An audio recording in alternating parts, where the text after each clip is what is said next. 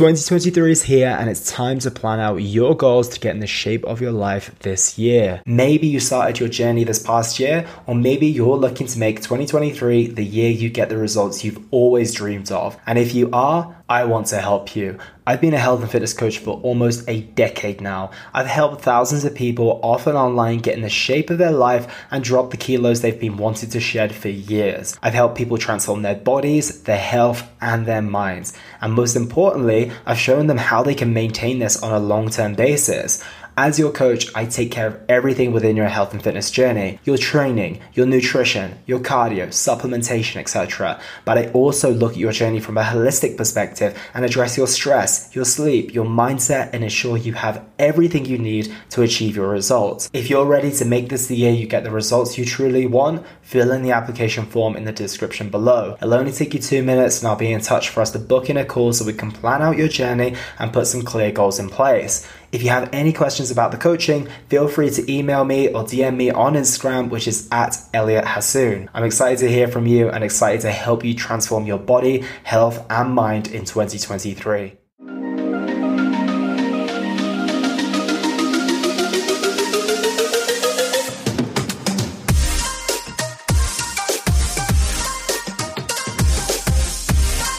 Hello team and welcome to episode 341 of the Simply Fit podcast. In this episode, I have the pleasure of speaking with Kristina Durante. Kristina is a professor of marketing at Rutgers Business School and a social psychologist who studies the biology of decision making and the evolution of female psychology. Living in our modern world comes with many challenges. We're exposed to information like never before. We're exposed to innovation like we've never been before. And we're exposed to different pressures that we've never experienced before. Yet we're still expected to navigate the world we live in with a brain that hasn't really changed that much in many centuries. This brings us challenges that may seem small, but are really more impactful than we might think. And in this episode, Kristina and I look at how we might navigate these challenges and what we can do about them. In this episode, you can expect to learn what you can do if you're a woman who wants to succeed in her career and have a family, why journaling about your perfect partner and freezing your eggs could well be a solution, along with how you can implement practical strategies to navigate the mismatch between your old brain and the modern reality that we live in. So without further ado, Kristina Durante. Kristina Durante, welcome to the show. How are you today? I'm doing pretty well. Thank you, Elliot. It's good to be here. I'm glad to have you here. Thank you for making the time today. And for those who may have not come across yourself before or the work that you do, can you give us a little bit of context of who you are and what it is that you do? Sure. I am a professor at Rutgers Business School. I'm a social psychology PhD. I consider myself an evolutionary psychologist because most of my research, nearly all of it, applies an evolutionary lens to our modern behavior, be that, how we make friends, what we decide to buy, and when we're at the store, how we choose partners, how parents figure out how to spend their money on their children. It's all looking back at, the way the brain was designed to operate in an environment really that no longer exists, but how is that our old brain operating in our new world? And so most of my research takes that evolutionary bent to it. So why am I in a business school? I'm actually in the marketing department, and a good portion of my research looks at consumer behavior. And from an evolutionary lens, actually, and I know we're not here to talk about that, but that's why I'm an evolutionary psychologist in a business school at Rutgers. Perfect. And I feel that those two things go hand in hand. I feel like evolutionary psychology goes hand in hand with just about everything. It's like once you open Pandora's box, you just can't stop looking and can't stop discovering things. It's a super fascinating topic. And funnily enough, we are going to touch on the female trade-off today. But the first question I literally had noted down today was, how do we find a balance between our evolutionary psychology and the world we live in today in 2023? That was literally my first question today. So that's a great big place to start. Okay. So yeah, let's dive in there. Gosh, yeah, that's the big money question. And it's a really overarching, question that doesn't have a really easy answer, because we can learn all that there is to learn about the brain, and we can learn even all there is to learn about evolutionary biology. And it's really hard to walk around day to day remembering what your brain is used to seeing compared to what we're seeing in the world now, think about the population of people and how closely we live with thousands of others that are strangers, but your brain is categorizing these people as somehow important in your life, and you see them on your phone, and it's just like, it has gotten to be just out of control. We have these adaptations that are freaking out in our brain, and so the question of how do we balance it is one that is of great interest to me. Finding these like workarounds that, we just have to be, we have to know about them and then consciously put them into action. Thinking about, okay, this is the kind of temperature fluctuation that my brain and body really like. Let's try to sometimes be cold and sometimes be warm, and these things that we don't want to do, but that our body feels really good when we do it. And then, the maladaptive stuff, a lot of the shopping that we see is just our desire for status going haywire, because it's really hard to find meaning outside of a small group. And, so now we just strive for status on a constant hamster wheel. And then the end result is buying a bunch of stuff you don't need. So anyway, Elliot, that's a really good question. And I think, even, those of us who study this really have to put an effort to make the connection between what our old brains are wanting or seeing in our new world, and how that might be harming our well-being. Do you think that younger children, you're a mum of younger children at the moment, do you think they have an easier time adapting to this than us who are in our 30s, 40s and 50s, just due to the fact that they're kind of born into the world of technology now? Obviously, the way that we express status 20, 30 years ago compared to the way we do today is kind of similar in a way, but also different in a way as well. But do they have a better time at adapting than we do? So that's a really interesting question. And, of course, our brains are kind of stuck. They're not evolved. There's not a lot of selection pressure anymore. I mean, innovation is so amazing. Medicine is what it is. And so, they're still being born with those brains that have proclivities for, feeling safe in certain environments. That's certainly not our social media environment. So I think that still harms children, and they're still processing it in ways that their brains can't comprehend. But when it comes to, and maybe we'll get into this, the idea of, social norms that become so ingrained in the way we live our lives culturally, we have brains that are wired to shift toward what everybody else is doing. That's one big, powerful tool of influence is social proof and consensus. And so if we can shift the social norms, we might be able to shift some of the pressure, for example, off women and building wealth and stuff like this. And I think maybe the younger generation is, they're kind of breaking free of that a little bit more maybe than some older generation. So it's just a matter of like, in that way, I think that they are freer than maybe we are, where we're so conditioned to, listen to the way that things always were. And I think women put a lot of pressure on themselves. And I'm hopeful that in my daughter, she's 12, when she gets older, that, that there will be more mindfulness of, a balance between, I guess, what we might talk about, which is career and family, and having, and my son having, an awareness of wanting to also uphold that balance should he get married and have kids. Absolutely. I think that's a fair observation. And then the next generation is going to be the one who really plays all this out and see how it works in reality. And I hope for the best for them. And on that note as well, you mentioned that we might touch on career, relationships, and the potential imbalance we see between the both of those. And I think a large portion of your work is dedicated to that, females feeling like they need to have just about everything. They need to have a super successful career. They need to have the family, need to be able to run all of these things at once. And there seems to be a fair imbalance and a conflict and a contrast between the two. Can you touch on that a little bit more for those who maybe have experience of that, but maybe haven't heard about it too much, both from a male perspective and also from a female who's maybe just too busy living it to even realize that it's an issue? Yeah. There's been some research that shows that women have more life goals than men, So, many women, so anytime, just to preface, anytime we talk about behavior, we're thinking about a bell curve. So this might not apply. It's not a blanket statement. It's just on average, many women desire family, desire partnership and, children, and want to be, contributing at a high level to the care of those children. And many women also want to pursue their passions and build a career for themselves and build wealth for themselves.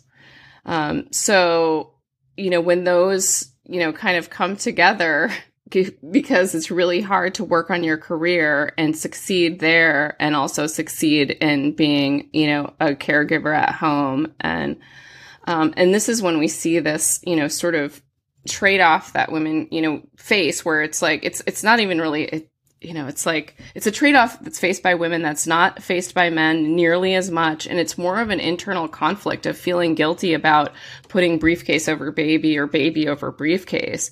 Internally, this creates a lot of pressure, within women on themselves and a lot of feeling guilty. And so, that's really what happens for many women, especially as they're, climbing, their ladder during their career. And then when they get married and have a family, they feel pressure to invest there too.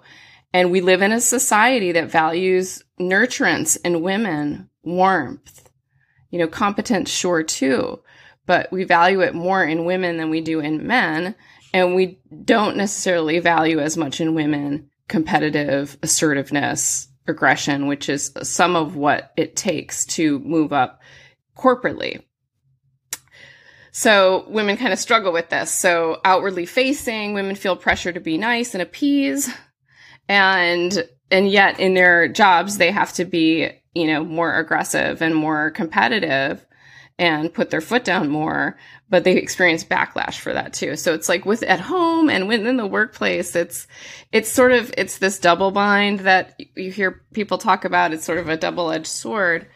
And so, I'm often asked, like, well, do women do women even really want careers? And the answer is yes, because for most of hominid history, primate history, females were doing whatever they really wanted to do because babies were born pretty capable.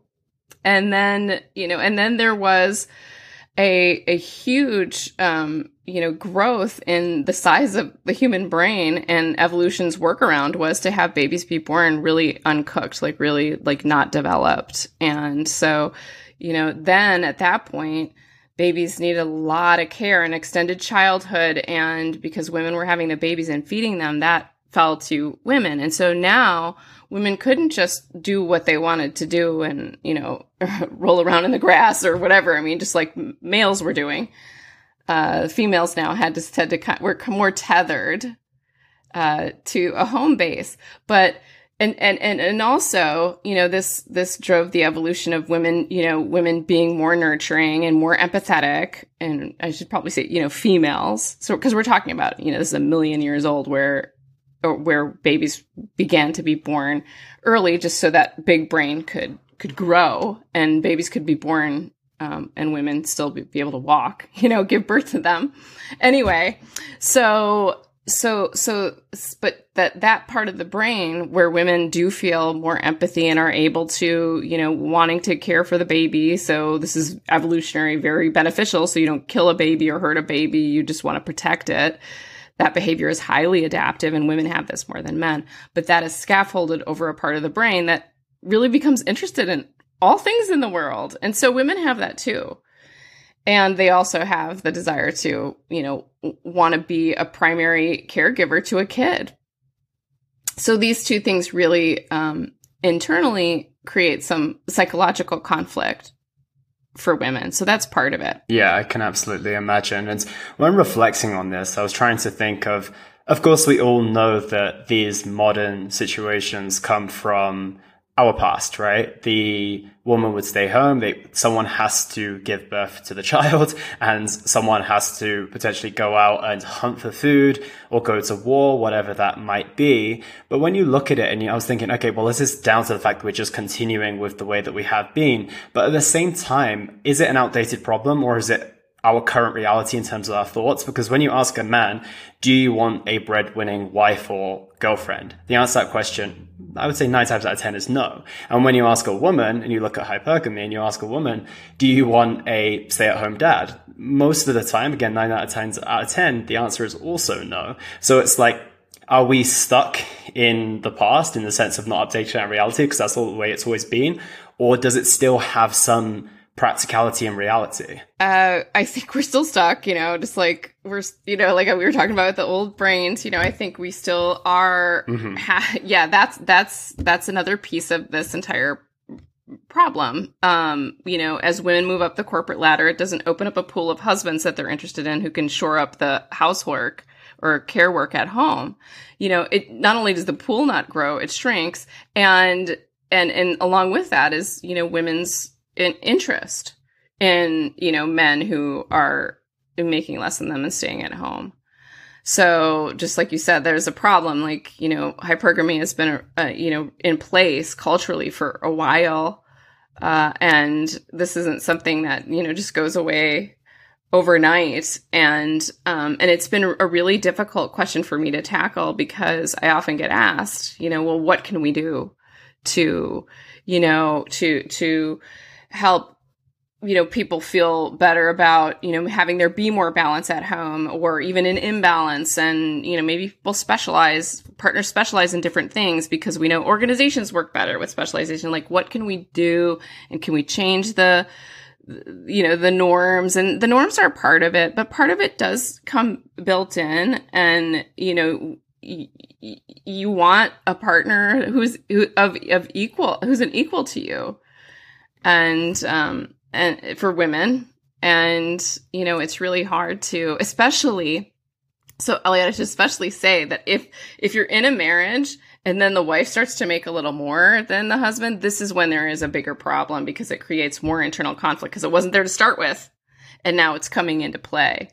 So that's one problem. And then the problem is actually starting, if women remain single and they're climbing the corporate ladder, this is shrinking their pool of mates that they feel that are equals, that could be life partners. And so, there's kind of those two problems. Again, we're speaking of a bell curve. So your listeners might say, not me, I have a different situation or my sister does or whatever. And certainly that is the case.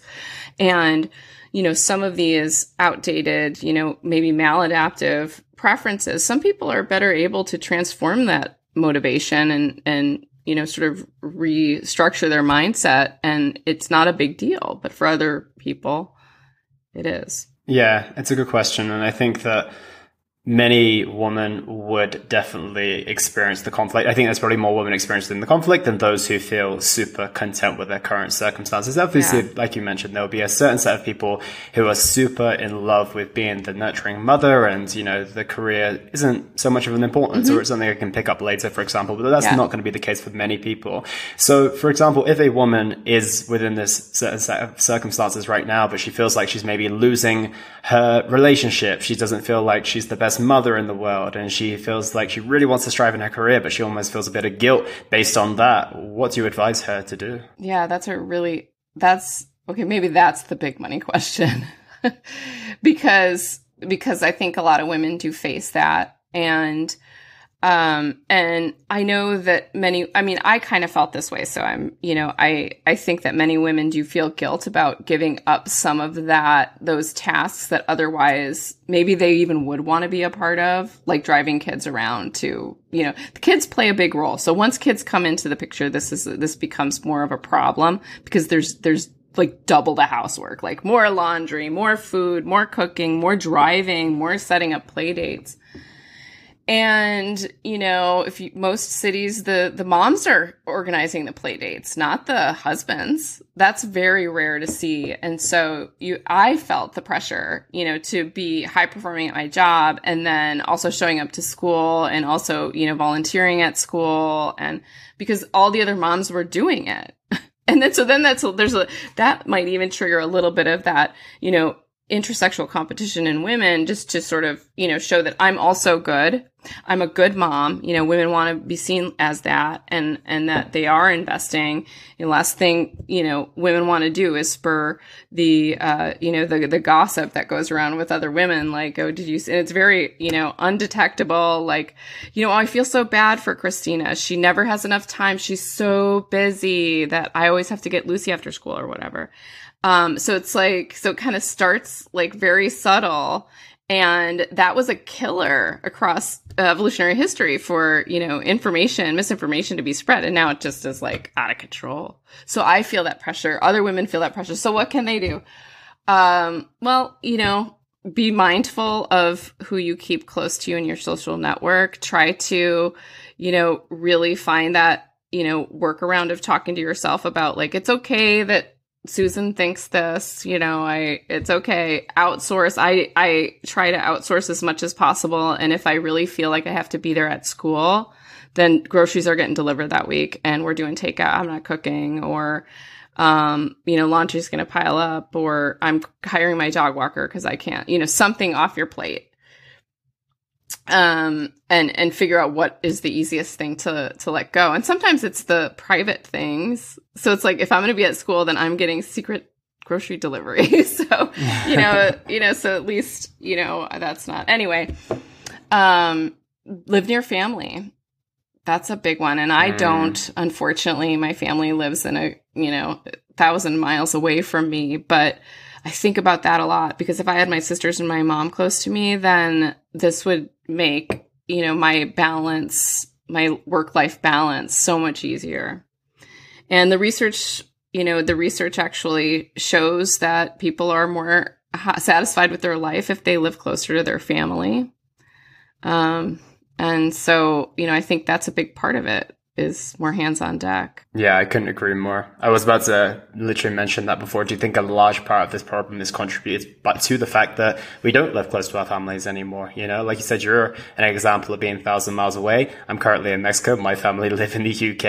It's like, we don't live by anymore. Whereas that was a very, very normal part of, growing up and having your children, then having your kid's grandmother there, and then an auntie and an uncle who were all within a 5-mile radius. And you might think this problem might not be such a challenge if it was like a shared responsibility of bringing up the children as a unit versus just two parents in a household, right? Right. Yeah, exactly. And that's, we're kind of used to falling back on that. And now we're relying on strangers that's the outsource. That's true. That brings a whole different set of evolutionary psychology problems as well. Yeah. So that's a separate problem to overcome. But, when you're living near family, even living in small groups, just maybe like, distantly related or not related at all, but you still had these same shared goals. And you needed to cooperate in order to succeed as a group. And so, now we're finding ourselves in a situation where it's just so different, and nobody has the kind of vested interest in your children that, like you do, except for maybe your mom or your sisters or, other kin. And when we don't have that, because our careers take us everywhere, and so all of these little things chip away at our mental and physical health. All of these little things that have to do with the mismatch between, how drastically different our modern world is from what our brain is used to operating within. Absolutely. And what about the conflict within a relationship? You mentioned, obviously, keep your social circle tight so you don't feel the pressure of judgment from other places. And also having the family nearby is definitely going to contribute to helping in this sense. But what about the conflict that it brings to the relationship? You mentioned that when the woman starts to earn a little bit more, that's when issues start to arise in certain relationships. So how do we keep that under control and maintain a healthy relationship, especially if at the same time, I feel like maybe if you take ego out of the equation, if you've chosen a woman or a man to be with, You want to see them succeed. You want to see them do well. However, obviously, when the reality kicks in, it might not be such a reality anymore. So how do we keep that in place, a healthy, solid relationship where you're working as a team and a unit versus starting to compete with each other? That's a really good question. And so I think it requires a lot of introspective inner work, if you will, because, these preferences and motivations are kind of knee jerk, that come and create discord within a marriage. I would advise, any person, but I think, top of mind as women that often marry men who have already advanced pretty far in their career and maybe further than you. Like, that is the stage where you really need to be having these conversations and brushing up on your communication style and really develop a rhythm of communication where both parties can be vulnerable and speak, your truth and feel comfortable and hear each other. And so, for men, it's listening to your partner, and for women, it's listening to your partner. And then when you ask for a change or help or, something that is upsetting or that you didn't like, list some positive things along with that. I mean, positive feedback, we talk about this in actually our MBA classes, is that, people are suckers for flattery. So if you give them a couple of compliments and then ask them something, they're more likely to comply with what you've asked of them because, they want to they want to bask in that glory of how you see them in a positive light. And so, I guess, those are kind of like my little tidbits. It's just like and ideally before kids even enter the picture, you and your partner really have a solid, pathway for communicating with each other and also respect each other as individuals. And I know that I often have to sometimes step back and be like, my partner is an individual and I am happy when good things happen for them. And I married them or, I'm in a relationship with them because I value their education. I value their creativity and their skills. And if they're happy, that will make me happy, so all of these things that, are basically workarounds for our knee-jerk reaction that our brain is giving us to be like, well, wait a minute, I feel weird about the situation where you're here, you're making more and I'm making less, and I feel like less of a man or I feel like less of a woman because I can't do all of the childcare stuff. I mean, when we talk about it, Elliot, I feel so bad for married couples with children because I know this happens a lot. And we see that as women move up the corporate ladder, they're more likely to become divorced. Not true for men, but for women, that is the case. And I think that there is this, this discord that's created by wanting to stick to the norms. And when you're doing something counter-normative, it just feels weird because that like, wait, this is not how society works. And if we're not doing what society values, then we're going to be ostracized. And that was, or just looked at weird, and looked at weird was a death sentence for 99% of human history. So we think about other people when we're trying to make a decision about our lives. So, all of these things kind of like snowball. But yeah, I guess just communication, just to be aware of all of these things, honestly, it really helps. Because when you know how the game is rigged, it makes the stress and, the things that you're going to bump up against easier to handle. Because you recognize, okay, I'm feeling this and I know that this is why. Let's see if I can work through this feeling. Absolutely. And we're speaking a lot about people who are currently in relationships or marriages, for example. Do you think a large part of it as well is maybe having an honest reflection with yourself, maybe bringing out your journal and starting to think about partner selection as well? Because I think it's quite interesting. A lot of the things that many people are maybe attracted to when they first meet a person end up being the thing that they then dislike about that person later down the line. That woman really liked that man's ambition until she realized that means he's 60 hours at work, or I love the amount of money he makes, but then I realize he's on his phone all the time, and vice versa as well. So do you think partner selection is a very big part of that? And also maybe not rushing into decisions as well, because once you have a child, then someone has to look after it. So maybe that's another factor, and probably part of the reason why so many women are getting to the age of 30 without having children now as well, maybe. Yeah. I mean, I think women should stay single until they find a partner who is all in, fully 100% committed to equity, if that is what they're looking for. And I don't know. It took me a long time to figure out, exactly what my ideal mate would look like, because it was that trial and error, like, selecting for one trait and then realizing that if you take this benefit, there's going to be this cost. Mm-hmm. And then that benefit starts to disappear in terms of its luster or shine because of the negative stuff. And then it's like, wow, I was just really attracted to this person, and now I just can't stand them for this trait that I loved. I think we've all kind of like experienced that or heard about others that have experienced that. So, it does take maybe some trial and error figuring out, okay, that didn't work out. So maybe, how can I find a middle ground, or maybe it's, something else, or I don't know. But yeah, being mindful of, what you need in a partner, and maybe it is journaling about, what are your, must-haves, and then thinking about like, do those must-haves come with anything that, are they correlated or associated with any trait that would be something I wouldn't be able to deal with? Like, yeah, you have this like high pressure job, but you're never around.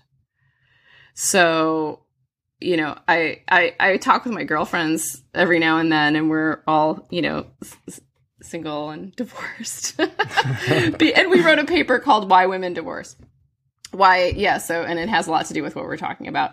But they're like, oh, I'm going out with this guy and he has a big job, and they say a lot of big jobs. So big jobs come with a lot of pressure. And so a man with a big job, in his 40s and 50s isn't, maybe in 10 years he'll have a lot of time to sit around and doing the laundry, but not right now.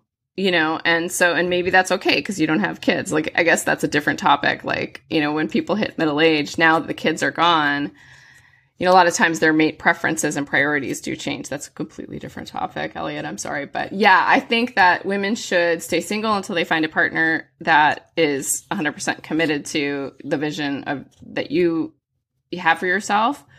And I don't know if we want to talk about this, but I often say freeze your eggs. Let's dive in. Freeze them. Yeah. So this is a technology that, we have now, and it's been perfected. And I know a lot of women, a lot of my graduate students who are now, junior faculty members at university, they're freezing their eggs.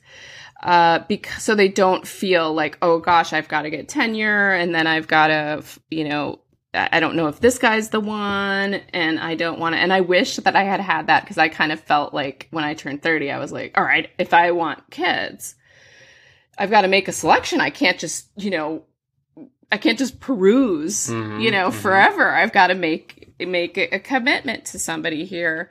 And that's when you kind of stop thinking about like, oh, these traits, like really thinking about them in terms of your partner for life. It's just like, so the pressure is off. But yeah, reproductive technology, I mean, I guess, there's costs and benefits, but I see that this really does take the pressure off of women to freeze your eggs. I would have done it had I thought about it, or had, it had been more mainstream when I was, 30. And I would really encourage women to, when they're at their gynecologist, that if they haven't had children yet, check your ovarian reserves. This is measured by your follicular stimulating hormone, and it can be a predictor of when you're going to go through menopause. I mean, it is a predictor. And so, like, oh my God, I might have like 5 good years. And that varies between women. So, I recommend that too. But yeah. And it's, I guess there's a little bit of cost to, taking hormones and harvesting, 15 eggs, but it's not horrible. And then you have a little bit of a cushion. And there's also a much bigger cost to having children much earlier than you wanted to with a man who maybe isn't the person that you can see your future with being, right? So I think that, like you said, there's trade-offs from that perspective. And you mentioned earlier, you said, do women want careers? And the answer to that question you said was yes. And do you think that most women actually want children, or do you think a lot of the pressure is placed on by this clock that's ticking, saying, okay, as you approach your 30s, it's all kind of going to go down here in a certain way? So let's say that women had an unlimited ability to, or they had a very, very easy access to freezing their eggs, for example. Do you think half as many women would have children? Or do you think that they would maybe get to a certain age and be like, well, actually, no, I don't even want to. It's just more down to the fact that we're within that time frame. Yeah, I think it would end up that many women would choose not to have children, because one thing we do know from many, many studies is that our brains are wired to respond to scarcity. So a ticking clock, we studied this all the time in marketing, because it's like only 2 left, or only, the clock is ticking, doorbusters, get them, they're going, gone. You're going to miss out. And that's what's happening with women's reproduction. I mean, we lose it at, an age. I mean, men never lose it, really. And women do. And so now there's the clock. And what we know is that things to really love something is to learn that it's going away. So even women who might be questioning, like, am I the type that wants to be a mother or not, just to know that your opportunity is going to be gone, it shines a new light on children. So it makes it look more positive. Like, it becomes rosier, and you see it like, well, maybe I do. I don't know. It's kind of like, when somebody ghosts you, it's like you might not even cared about the person, but the fact that they vanished and now they're inaccessible, you start liking them more, or thinking about why. You become real, obsessed with things that are going away. So I think that if women can freeze their eggs, that's going to take the pressure off for sure, and give them time to make that decision. Yeah, and that's the thing. There really isn't a lot of time, right? When you think about maybe a typical path of going through university, doing some form of extended study, then being in the early stages of your career, getting to a certain good point in your career, you're looking at getting to the back end of your 20s and your early 30s. And then you're like, oh, wait a minute, I haven't met a man yet. And then it's like, I've only got a couple of years before this, but I'm reaching the peak in my career. So as you mentioned, I think that could be a feasible option for many.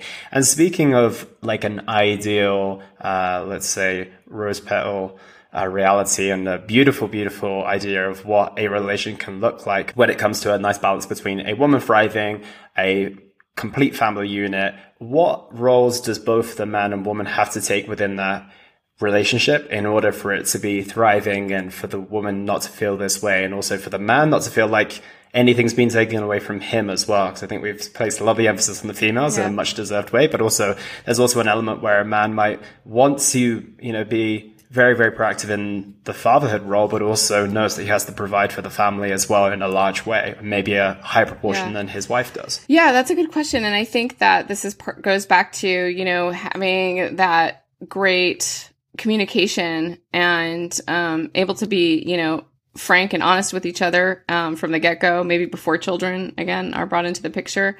And then thinking about like a plan for, there are some guys who like doing laundry, it's just kind of like they can zone out and listen to their podcast or whatever. Women too. I mean, I don't mind laundry. You can think of it like, I don't mind laundry. I don't mind, and so one of the things I talk to people about is thinking about,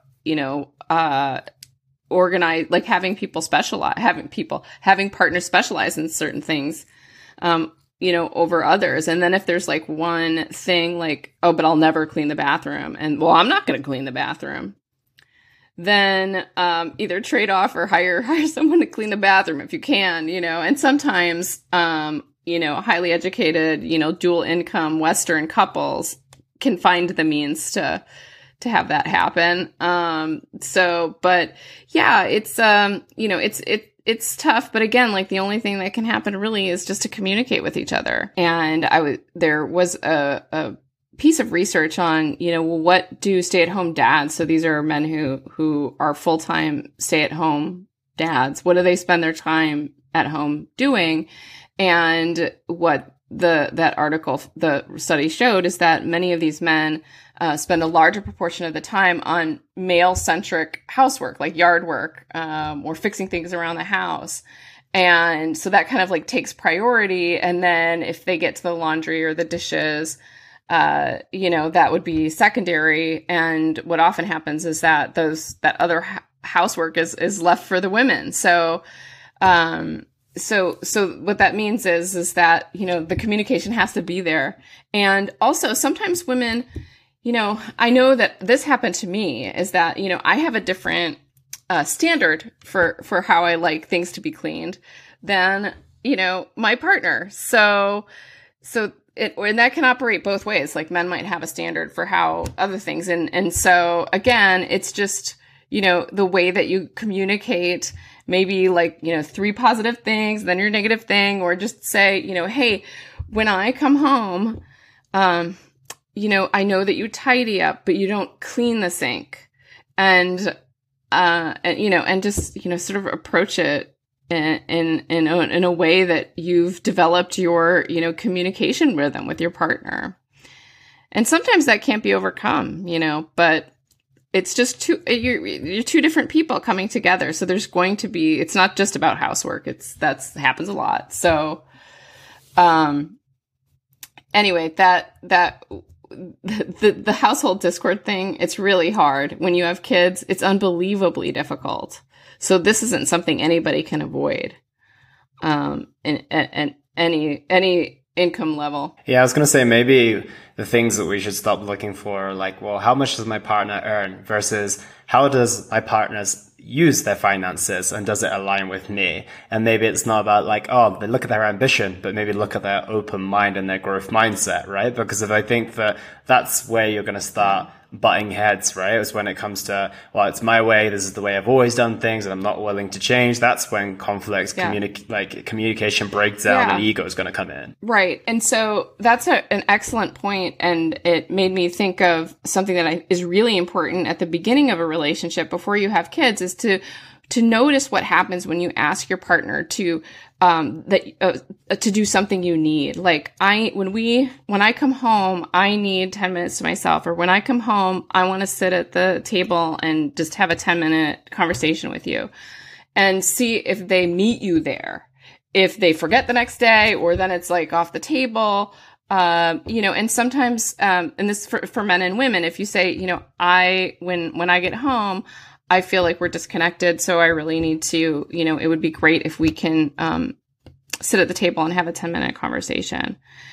And because here's why I need it. And then, have that person repeat back to you what they heard. Because sometimes you hear things different than what the other person meant, I hear that you're, you don't want to be in this relationship or whatever. It's like, no, that's not, so test those waters early. And then notice how they meet you when you ask for something, and if they meet you, because a lot of couples who are meant for each other, they tend to want to meet each other, and they care about each other and prioritize each other's happiness. Yeah, and that's what I think we have to remember, is that we're like two imperfect humans coming together to try and essentially accommodate each other's imperfections and each other's way of doing things. So I think a little bit of compassion on both ends could probably go a long, long way. And that's something I've noticed in my relationship, is like for the first time ever, I've genuinely looked out for what is their needs versus mine. And even in a, let's be honest, in a selfish way in the past, I'd be like giving them the answer that sounded like the good one for them, but actually worked really, really well for me and for quote unquote us, right? And I think that that's when you know that that you are really committed to a certain person. You've dropped your ego. It's like, oh, well, actually, forget myself for a second, take myself out of the equation. Not all the time, because I'm just as important in this relationship as them, but what genuinely works out best for them. And in a backwards kind of way, it tends to work out best for you as well, because ultimately their happiness, their fulfillment, and everything along those lines is kind of the secret to happiness together. Yeah, absolutely. I mean, you are growing with and alongside another person that is, independent and, and it's hard to take, just like you said, and that's, we have a brain that's on high alert for, any threats, including like, could this be about me? That they want to go to Las Vegas with their friend, or their whatever, whatever thing. It's like, and I think especially a young age was we're trying to figure out like what's a threat in a relationship and what isn't, and how, really to be in a relationship, honestly, it all comes down to you need to be self-assured. You need to do a lot of work on yourself and loving yourself, and then being able to before you're able to apply that to another person. Yeah, I could not agree more with that. So, yeah. No, I truly could. As you mentioned, like, the work needs to be done first, because I think even more challenging these days is the fact that technology, modern dating, and all these different types of things mean that kind of we can end up in the relationship that we could be very happy in, but we're almost more emotionally traumatized along the way because of, like I said, there wasn't really the ability to be ghosted if you dated the person in the same town. But now if they're on Tinder on the other side of the world, then it's pretty easy to get ghosted, and it's pretty easy to go through these experiences. So, potentially both sets of couple, the individuals come to the relationship with even lower self-esteem than they might have done in the past. So as you mentioned, there's a lot of like having a compassion, being willing to work on the fact that you're both imperfect and you're coming together, but at the same time, you are your own responsibility. But that's another topic in itself. But speaking of other topics as well, you mentioned that your most recent book and your research is done on kind of the gap between where we stand from an evolutionary psychology standpoint and our old brains versus our modern reality. What has been some of the things that have surprised you since you've gone down the route of looking into this and the research that you've done? Well, you just mentioned something that really was an aha moment for me, because we are coming into relationships like completely traumatized by the social world that we live in. So our social world is the mega predator. We don't have wild boars chasing us anymore, but we do have our social world that has gone in, as far as our brain is concerned, absolutely haywire. Because like you said, to be ghosted, that was a death sentence. That's abandonment. And that's how your brain is seeing it, even though it's just like, I'm not going to return this text. At some level, that is an abandoning situation, and it sends your body into a state of stress, red alert, And so if we're perpetually having these disappointments, and it's mathematically impossible to avoid it because we are encountering so many people, that, you are building up these little like mini traumas just by people rejecting you. And you come in like so traumatized and like with PTSD, I that's one of the things I talk about in the book, is that a lot of young people are displaying the same kind of symptoms as, veterans of war with PTSD, post-traumatic stress disorder from war, without ever having seen traumatic violence. But we've seen traumatic social, emotional violence, if you will. And so a lot of that has to come with like people just deciding that they're going to not ever contact us again. Anyway, I thought about this. So that's part of what I'm writing about. And one of the big themes of what I'm looking at is the devastating effects of our social world, particularly, for our young people, social media. So when you asked about young people, I was like, this is a group of kids that is skyrocketing in terms of deficits in mental health. And what the data seem to show is that the biggest predictor is social media use, which they all do, TikTok. I mean, they're on their phones all the time. This is just like metastasized our social, network, and these developing brains are trying to figure out where they stand. This is a time where our brain is a sponge when we're a kid, and we're getting an idea of what's my environment like? how do I have to adapt my behavior? Because if you think about it, thousands of years ago, you know, your environment was, okay, this is where we live. This is our like small village and we might be nomadic, but we don't go very far. And we see people who are pretty similar to us. And if you see somebody different from you, that's a threat. That's an enemy. And you know, you're picking up on all these little cues, but now it's like, hey, what's my social world like? Oh my God, everybody hates me. I mean, that's the modern equivalent.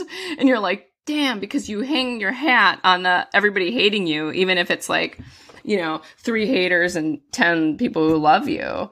Our brain is wired to pinpoint the haters, and to sort of embody that. And so that's a big reason why we're seeing, you know, increases in social anxiety and depression amongst adolescents and young adults. And a lot of it ties back to, you know, social media, when social media came on the scene. So I think in a way, younger generations are kind of screwed more than we are. Not that we're not, because we had a huge mismatch too. We were still living with a lot of people, but now it's just changed so much.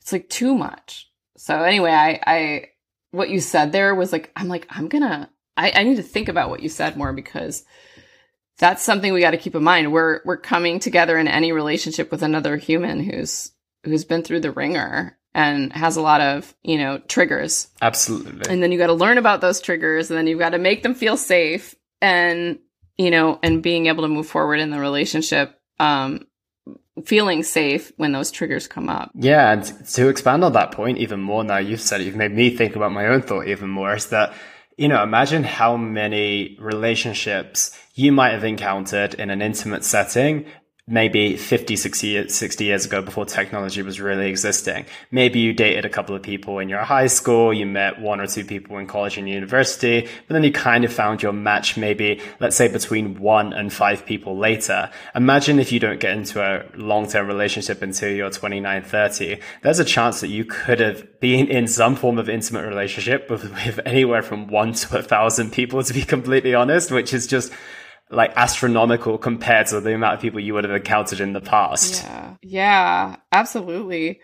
And, you know, and then, you know, you can also think about like, what is choice overload? What does that do to the brain? That's one thing we've also looked at in our research, because the default is I want more choices, because more choice is always better than zero choice. And so we want to have options, but then we're never really satisfied with any one option, because there's so much more fish in the sea, you know? And so that can have an impact on our satisfaction too, coupled with the fact that, you know, we do meet so many people and we get rejected by many of those people. But I don't know if this is what your point was going to be. It's like, well, were we more satisfied before social media and before like meeting 1,000 people instead of just 5? Yeah, from my perspective, it was more down the route of the emotional traumatization, right? It's like, well, you know, imagine how many people that you've gone through, like clearly they didn't end up being your partner. So maybe some of those interactions were fantastic, but I'm willing to bet that 90% weren't, you know, like, and you maybe had 10% of like some good memories, but 90% of them were not. So it's like, okay, well, and also imagine like we kind of know that maybe men are going to, like a certain percentage of men are going to have access to a certain percentage of women based on the studies and hypergamy and all that type of stuff. So it almost feels like, you know, let's say all the quote unquote chads in the world, right? Like the amount of emotional traumatization they're doing to all the women who are then eventually meeting their partner. So that was more my perspective. It's like, okay, well, you only had to go through 3 or 4 breakups before, but maybe now you've gone through 20 to 50 breakups before you actually finally found your match. Yeah. And I just don't think we're built for that. I don't think we're built for that much rejection, honestly. No. Because, you know, because at some point you just start to play dead, meaning like you disassociate and you just kind of walk through life without really being present, because that same mechanism that would have a animal play dead from too much stress is actually coming online through all of these social disappointments. And, you know, so you have this person that's like super traumatized and really not in touch with what their triggers are and why they're traumatized. It just feels normal. They feel normal. So it's, you know, this whole idea of, wellness, it is recovering from major reconstructive surgery after like a 50 car pileup. It's so hard to excavate your inner world because, you have a beautiful brain that rightly so has really switched you into stress overdrive because all of this rejection would be tantamount to death for you. You wouldn't survive. You're just like, all these people hate me and don't want to be with me. It's like, oh my God, I've got rejected 50 times. So all of that, all of these hacks and journaling and talking to yourself in a certain way, they're workarounds to try to ease the, to try to make the nervous system feel safe again. And it's a constant, like you have to have that practice for the rest of your life of, talking well to yourself. Yeah, I was going to say, in regards to what you mentioned regarding people hating you, imagine how that feels. Like, imagine like a real life person hating you. Times that by 3. That's pretty damn intense, right? To actually have someone really, really dislike you and everything that you feel from that as well. And if what you're suggesting is correct, like our brains still perceive that like real life people are hating us, So no wonder the intensity of that one comment where someone puts you down on a YouTube video or an Instagram post, that severity is enormous, even though it maybe doesn't have the same impact to the person typing it is not the same. It takes a lot of energy to hate someone in real life than it does to hate them over the internet, right? But the way that we perceive it is almost like the same intensity. So that's why it's so intense. And you mentioned a few workarounds, and I hate to ask super vague questions, but if you could give me your 3 best workarounds to kind of navigating this very, very challenging, existential, but current and very real problem, what would you say that your top 3 are? So I kind of put them into 3 buckets, and I'll just talk about my first bucket, which is triage, because that's like ER, coming in from the battlefield of life that has stressed you out, and you don't even know where to begin because you have left your body a long time ago because, you're basically a walking dead person. And that feels a lot like doing life. It feels a lot like where we all are. And it could take, a few years to really, kind of get a sense of how it feels to, become present and not be, out to lunch. It takes a while. And so I guess my top 3 would be, have a practice every morning of sitting in silence and breathing. Even when it feels silly and it doesn't feel like it's working, it will start to work. And getting a journal. I use the 5-minute journal, but there are many others out there that have prompts about, talking to yourself in positive ways. And this really does work because what you're doing is retraining your brain to see yourself as you want to be seen. I mean, we are as we're seen. So if you see a comment about you being, fat and ugly, you're like, oh my God, your brain's reacting like that's the truth. And it isn't. Your brain is going to tell you a story about, what that other person thinks, because according to your brain, that person really matters. It's really hard. So, taking those, journaling, breathing, sitting in silence, that's, the first step on your way to meditation, which really helps calm the waters enough because, when you have a feeling, that's the first thing you have is a feeling about something like, I don't know, but the fact that my boyfriend wants to go to this party. I don't like it. You just feel like something happens when you in your body, when you hear that. That's the feeling. And then you put a story on it. Like, they're not into me. There must be another woman there, or there must be. So you have to you kind of have to feel the feeling and drop the story. And for a long time, I didn't know what that meant, but it meant, take that feeling and try to calm it in yourself, get the practice enough. So it's like, I'm feeling this. I don't know if it's another woman. It might be, but whatever happens, I'm okay. And things are always working out for me. So it's a lot of, it's a lot of talking that little storyteller in your brain down and befriending it and knowing the difference between the storyteller in your brain and who you really are. And sometimes that, it takes a while to differentiate the two. It did for me. And then, number 1 is just get exercise, because only exercise that's the number 1 thing to complete the stress cycle. Cause we're like, We're not completing it. We're just stress balls. And so across human history, the stress cycle was completed when you were maybe got eaten by a boar, but usually it ended. And so it's used to ending and falling back into the rhythm of going between our excitatory nervous system and our, rest and digest nervous system. And so exercising can send it back into a resting state. That's my tips. Kristina, I love those tips. They're amazing, especially the second one on kind of having to tell your brain who you actually really are. And it seems a little bit like almost cliche and a little bit very, very small. Yeah. But at the same time, your information about who you are is quite often coming from the world. Yeah. It's coming from other people's perceptions of who you are, not actually who you are. So, just by reminding yourself, like, wait a minute, no, this is who I really am. And just quietening your mind as just saying, well, I'm not all these things that everyone says I am, but I'm actually this. Or maybe I'm some of those things, but these are the things I choose for myself to be. So I think that's super powerful. And thank you for those tips. And thank you for this conversation today. It's been unbelievably fascinating. I could probably keep you here for 3 hours, but I'll respect your time from that perspective. So awesome. If people want to find you and keep up with the work that you're doing, where is the best place for them to go? The best place to go is, I'm at Kristina Durante on Twitter, and I'm at Kristina_Durante on Instagram. And you can find me on the Rutgers Business School website. Just Google Kristina Durante. That's the first thing that comes up. And that website is up to date and has all my papers there. Perfect. Kristina Durante, ladies and gentlemen. Thank you. And that was the Simply Fit podcast. I hope you gained a huge amount of value from today's episode. I feel inspired to improve your health and well-being. Be sure to search for Simply Fit in Apple Podcasts, Google Podcasts, and Spotify, or anywhere else you get your podcast from. And go ahead and subscribe so you don't miss any future episodes. Also, if you like the episode, please don't forget to give it a 5-star rating. I'd love to hear your feedback or any questions you have. So reach out to me on social media.